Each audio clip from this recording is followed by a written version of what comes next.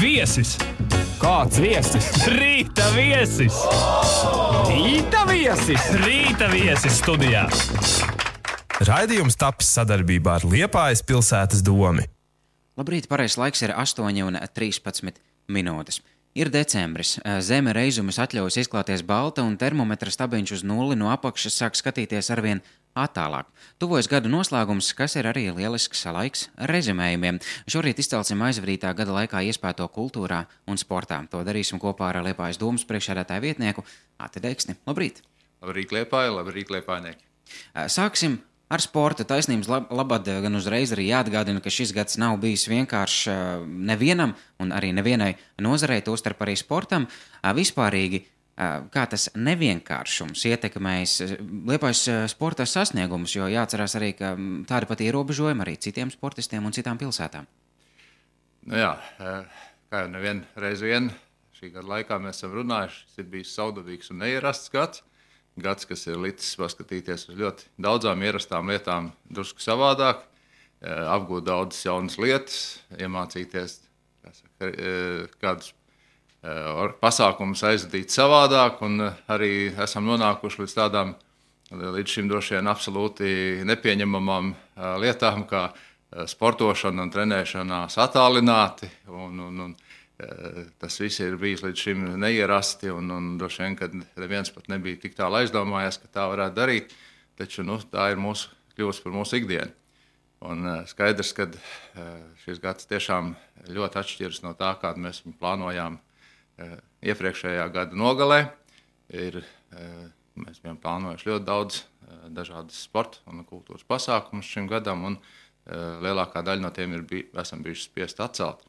Taču esam tāpat laikā novērtējuši katru to doto iespēju, kad kaut kas ir drusku kļuvis brīvāks, un esam maksimāli ātri centušies aizpildīt tās tukšos laikus un dot iespēju tad arī izbaudīt gan kultūras, gan sporta pasākumus.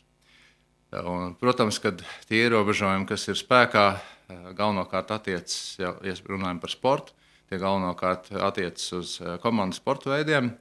Līdz ar to arī visu gadu griezumā vairāk vai mazāk bijām spiesti iemācīties sportot individuāli, un arī tad varbūt tās vairāk akcents tika likts uz tādiem sporta veidiem kā orientēšanās, skriešana, nojošana, kas ir vairāk individuāli sporta veidi, un tomēr arī šeit mēs radām kopīgiem spēkiem iespēju radīt to kopības sajūtu, jo bija iespēja sacensties, izmantojot dažādas aplikācijas, un tātad šos rezultātus tomēr salīdzināt ar citiem sportotājiem, un tāda bija šī gada ikdiena. Protams, ir jauki, kad Liepāja tomēr ir ļoti daudz iespējas sportot laukā. To nodrošina gan jau esošās infrastruktūras, tāpat tenis halli un stadioni un mūsu pludmali. Un tas, protams, liepājniekiem deva iespēju varbūt daudz vairāk pavadīt laiku sportojot. Arī šeit laukā ierobežojumi uz komandas sporta veidiem tomēr bija netik lieli un bija iespējams arī futbolu spēlēt. Un tātad aktīvu dzīvesveidu piekopt iespējas bija. Un arī gads salīdzinoši silts, laiks bija pietiekoši jauks, lai to varētu darīt, un sportot bija iespējams. Protams, ja mēs skatāmies uz tradicionālo stāstu par pasākumiem un sacensībām, kad mēs esam ieraduši, ka Liepājā gandrīz katru dienu notiek vairāk pasākumu, gan kultūrā, sportā, izglītībā, tad šis gads, protams, bija krietni pasākumiem nabadzīgāks, bet, kā jau teicu, mēs laikam novērtējām ļoti tās iespējas, kas mums laiku pa laikam tika dotas, un tad arī varbūt ar lielāku aktivitāti, lielāku tādu iesaistīšanos arī tur piedalījāmies. Tam spilgti piemēri ir ļoti daudz, gan šie nakts orientēšanās pasākumi vai tas pats dabas takas un šie te orientēšanās poligoni, kas Liepājā ir izveidoti, kur ir ļoti pieprasīti un kur ik pa laikam mēs konstatējam, ka atkal ir tāda lielāka aktivitāte un sacensības un spēkošanās savā starpā. Jautājums noteikti nebūs no vieglākajiem, bet kurš jūs izceltu kā gada centrālos notikumus Liepājas sportā? Jā, skaidrs, ka arī skatāmies uz tādām tradicionālām sporta sezonām. Arī tās šajā gadā ir bijušas dažādas. Iepriekšējās sezonas bija jāceļ gan basketbolā, gan hokejs īsti sezonu nenoslēdza. Ja mēs runājam par profesionālām komandām, arī šobrīd skatāmies, kad vēl turpinās sezonu gan hokejā, gan basketbolā. Labi, mēs priecājamies par Liepājas futbola komandu, kur ir izcīnījuši šo kausu. Un tātad mums ir cerība nākamgad jau skatīties arī augstāku līmeņu futbolu Liepājā. Cerēsim uz to, ka tomēr lietas un apstākļi ies uz labo pusi un šīs iespējas būs vērot arī sacensības klātienē. Arī tas, protams, ir svarīgi tādai ikdienas līdzjūšanai, jo ir, protams, svarīgi būt klāt, redzēt sacensības, līdzjust komandām, atbalstīt viņas. Diemžēl šobrīd esam spiesti vairāk to darīt attālināt un televizorā skatoties. Kas ir tas, uz ko Liepājas sportā būtu pastiprinātāk jākoncentrējas nākamajā gadā, kam jāpievērš papildus uzmanību balstoties uz šā gada rādītājiem? Atkal jautājums par kādu līmeņu sportu mēs runājam. Mēs, protams, gribam izdarīt maksimāli visu iespējamo, lai mēs nepazaudētu tās labās tradīcijas, kas ir tieši amatieru sportā, kur arī šobrīd varbūt tās ir jūtams tāds lielāks atslābums. Tāpat tās ļoti būtiski ir turpināt strādāt un meklēt tos pareizos ceļus, kā strādāt ar bērniem sporta skolās. Jo arī šeit nenoliedzami tas attālinātais darbs un tās netik lielās iespējas tikties varbūt kādā individuālā treniņā ar treneri klātienē.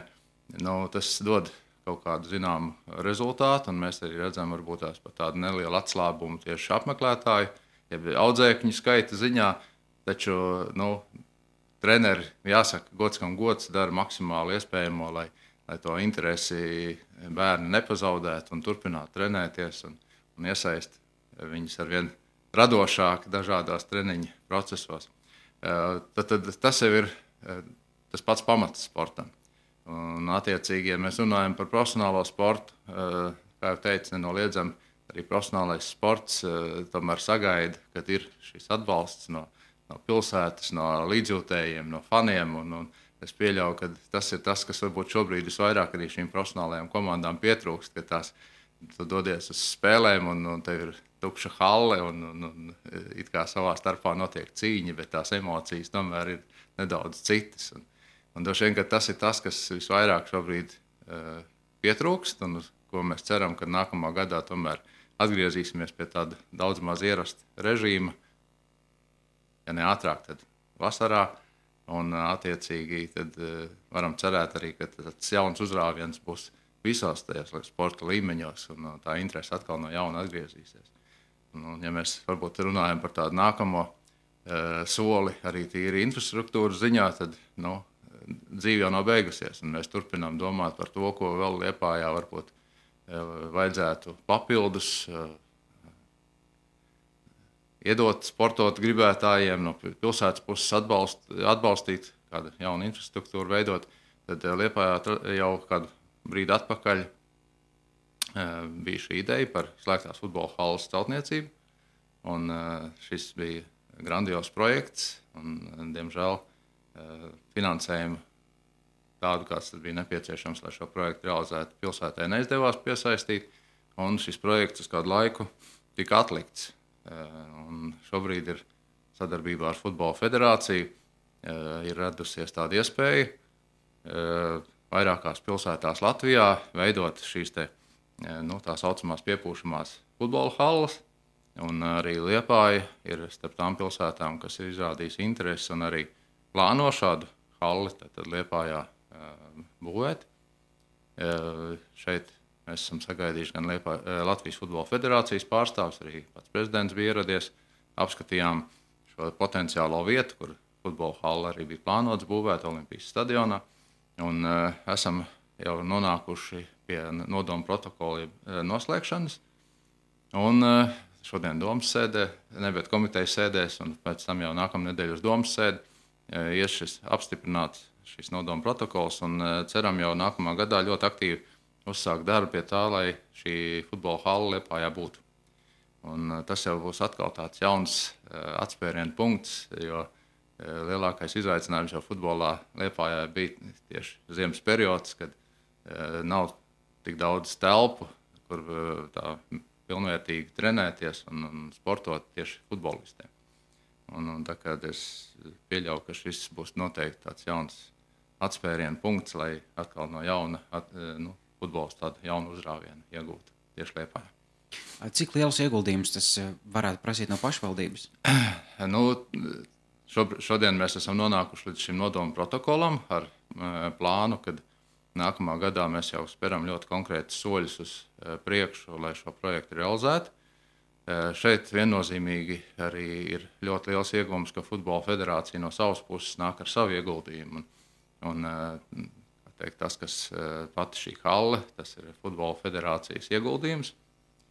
Liepājas pilsētas pusē ir sakārtot pamatu, infrastruktūru un šo laukumu segumu, kas ir nepieciešams.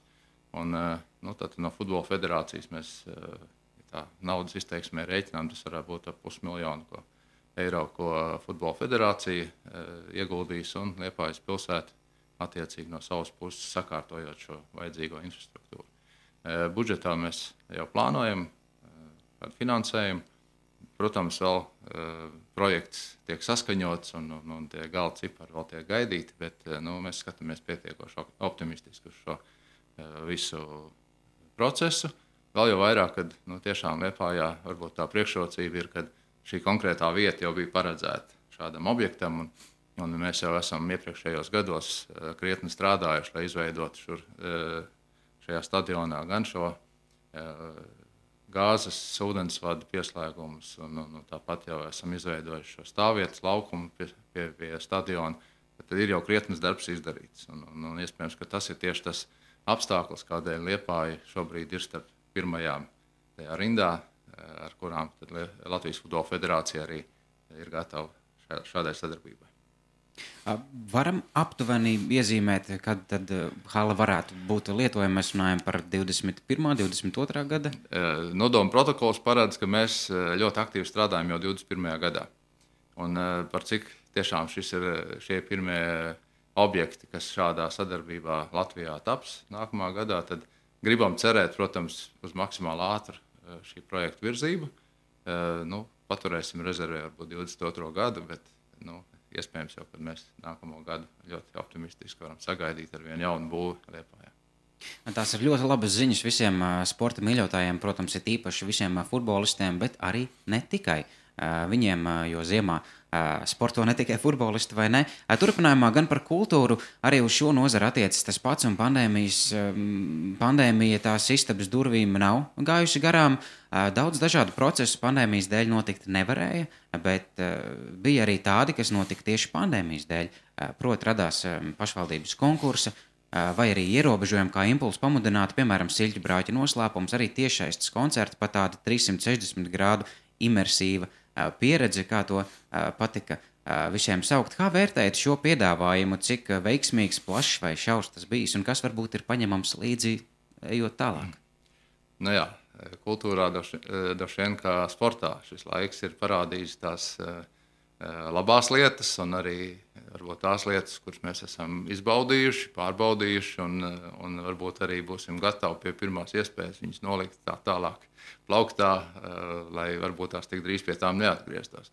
Nenoliedzami šis laiks ir devis tādu pieredzi, apgūt jaunās tehnoloģijas, varbūt vairāk akcents likt tiešām uz kaut kādām tiešsaistes pārraidēm un tādas pārraižu skaņas un varbūt arī bildes kvalitātes celšanas ziņā esam mācījušies vairāk piestrādāt pie tā, lai maksimāli labu šīs pārraides nodrošinātu.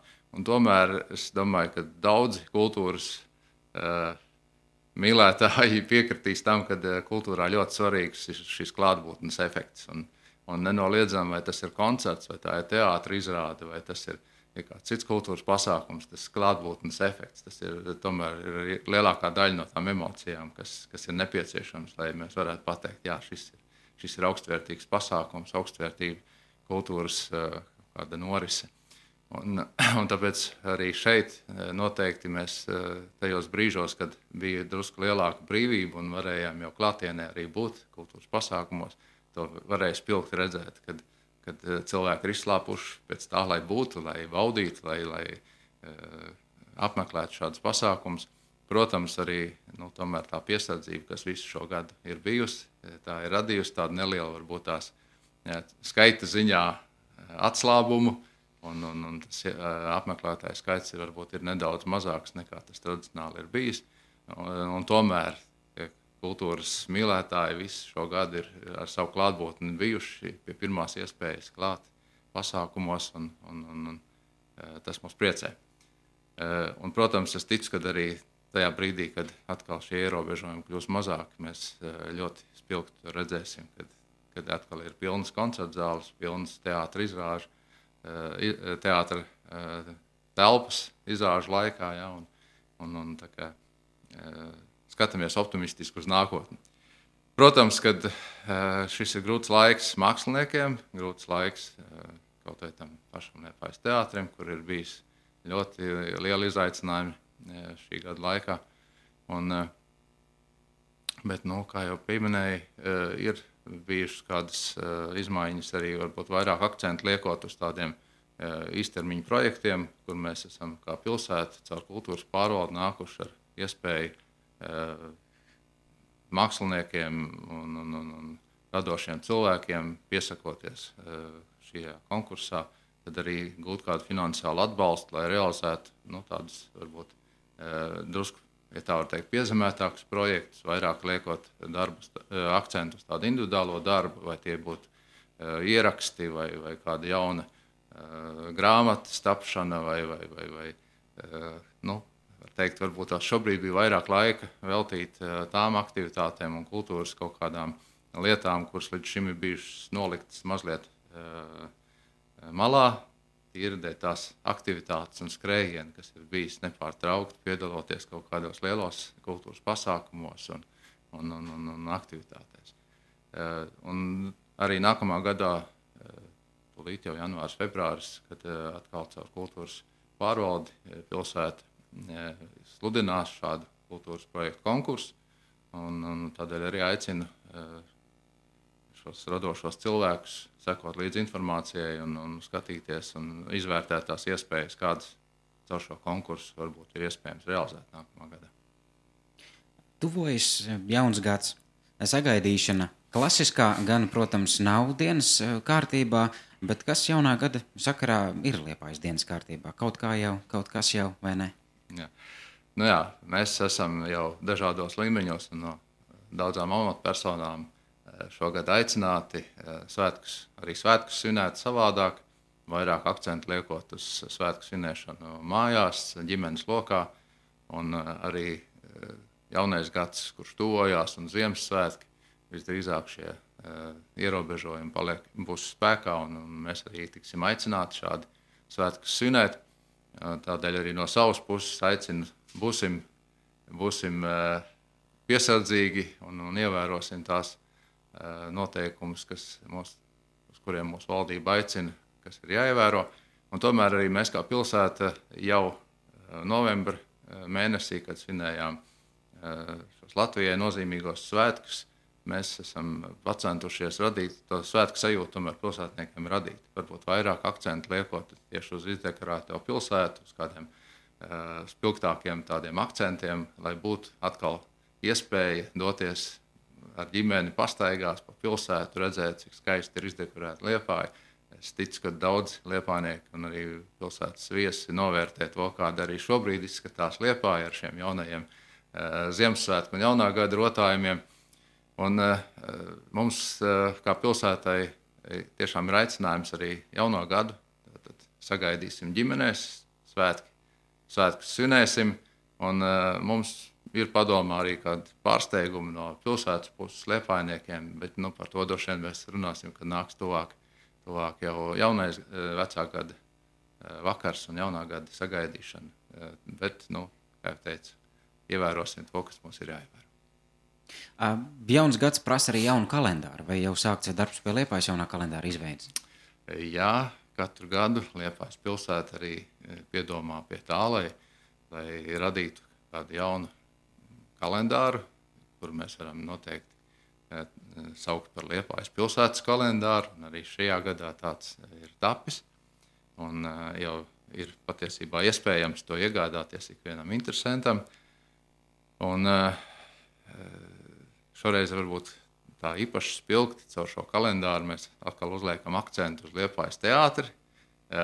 Ir kalendārs, kurā ir vairāk teātri aktieri, iemūžināti kādās pilsētai nozīmīgās un spilgtās vietās. Un tad ir šie teātra aktieri ar ainām no teātra, konkrētām Liepājas teātra izrādēm un kādās pilsētai nozīmīgās un skaistās vietās. Tad, jā, šis noteikti ir ļoti jauks suvenīrs, kur mēs varam noteikti iegādāties un dāvināt sev tuviem un mīļiem cilvēkiem svētkos. Tā kā aicinu ikvienu interesantu skatīties un meklēt šo iespēju iegādāties un arī izmantot to kā dāvanu. Kur kalendārus var iegādāties? Tad šobrīd tāda centrālā vieta visdrīzāk būs šis pats turisma informācijas birojs, kur mēs jau varam interesēties par dažādiem Liepājas suvenīriem. Un tātad aicinu iegriezties šeit un interesēties par šo. Sūtam sveicienus visiem kalendāra tapšanā iesaistītajiem. Vēl gan laimīgu jauno gadu nevēlēsim, bet noteikti vēlēsim veiksmīgu dienu un veselību. Ar to arī sarunu noslēgsim. Atgādinu, ka ar mani studijā bija Liepājas domas priekšsēdētāja vietnieks Atis Deksnis. Liels paldies par sarunu. Jā, paldies. Pareizais laiks 8:35 minūtes. Raidījums tapis sadarbībā ar Liepājas pilsētas domi. Rīta radiators!